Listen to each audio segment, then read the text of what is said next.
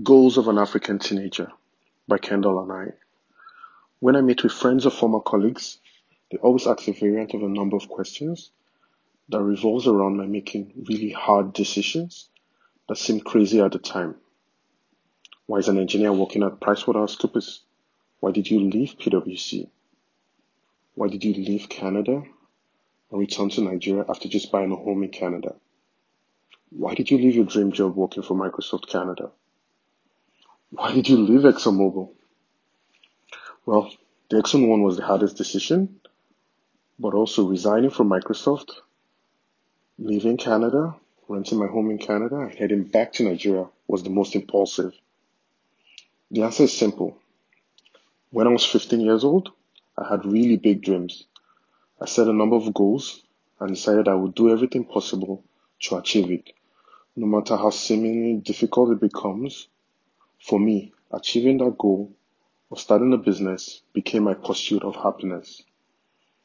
I'd learned how to write code at age 12, and over the next couple of years, knew I had to do something with computers. So right after high school in 96, I wrote the first draft of my goals, and then finalized it over an 8-month period. The final first set of goals set in 96 was, I want to set up a computer electronics retailing production company in Nigeria in 15 years that will be my means of living. To achieve this, I must go to university. In my second year, I must have registered a company. I must have also registered for my ICANN to become a chartered accountant. I must go for my master's in either computer engineering or electrical electronics engineering or an MBA.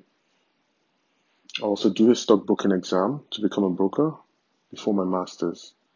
Then have my car by 2008 and have a computer of my own by 2003. So I made updates in 2003 prior to applying to grad school in Canada to reinforce the fact that the goals were still valid, unachieved, and to update the timing.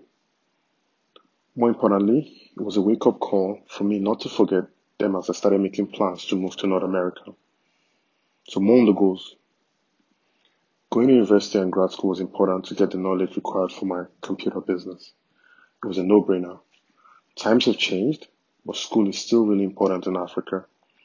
I'm a proponent of getting an undergrad degree before venturing out to the world, even though one of my favorite Latin sayings translated is, fortune favors the bold.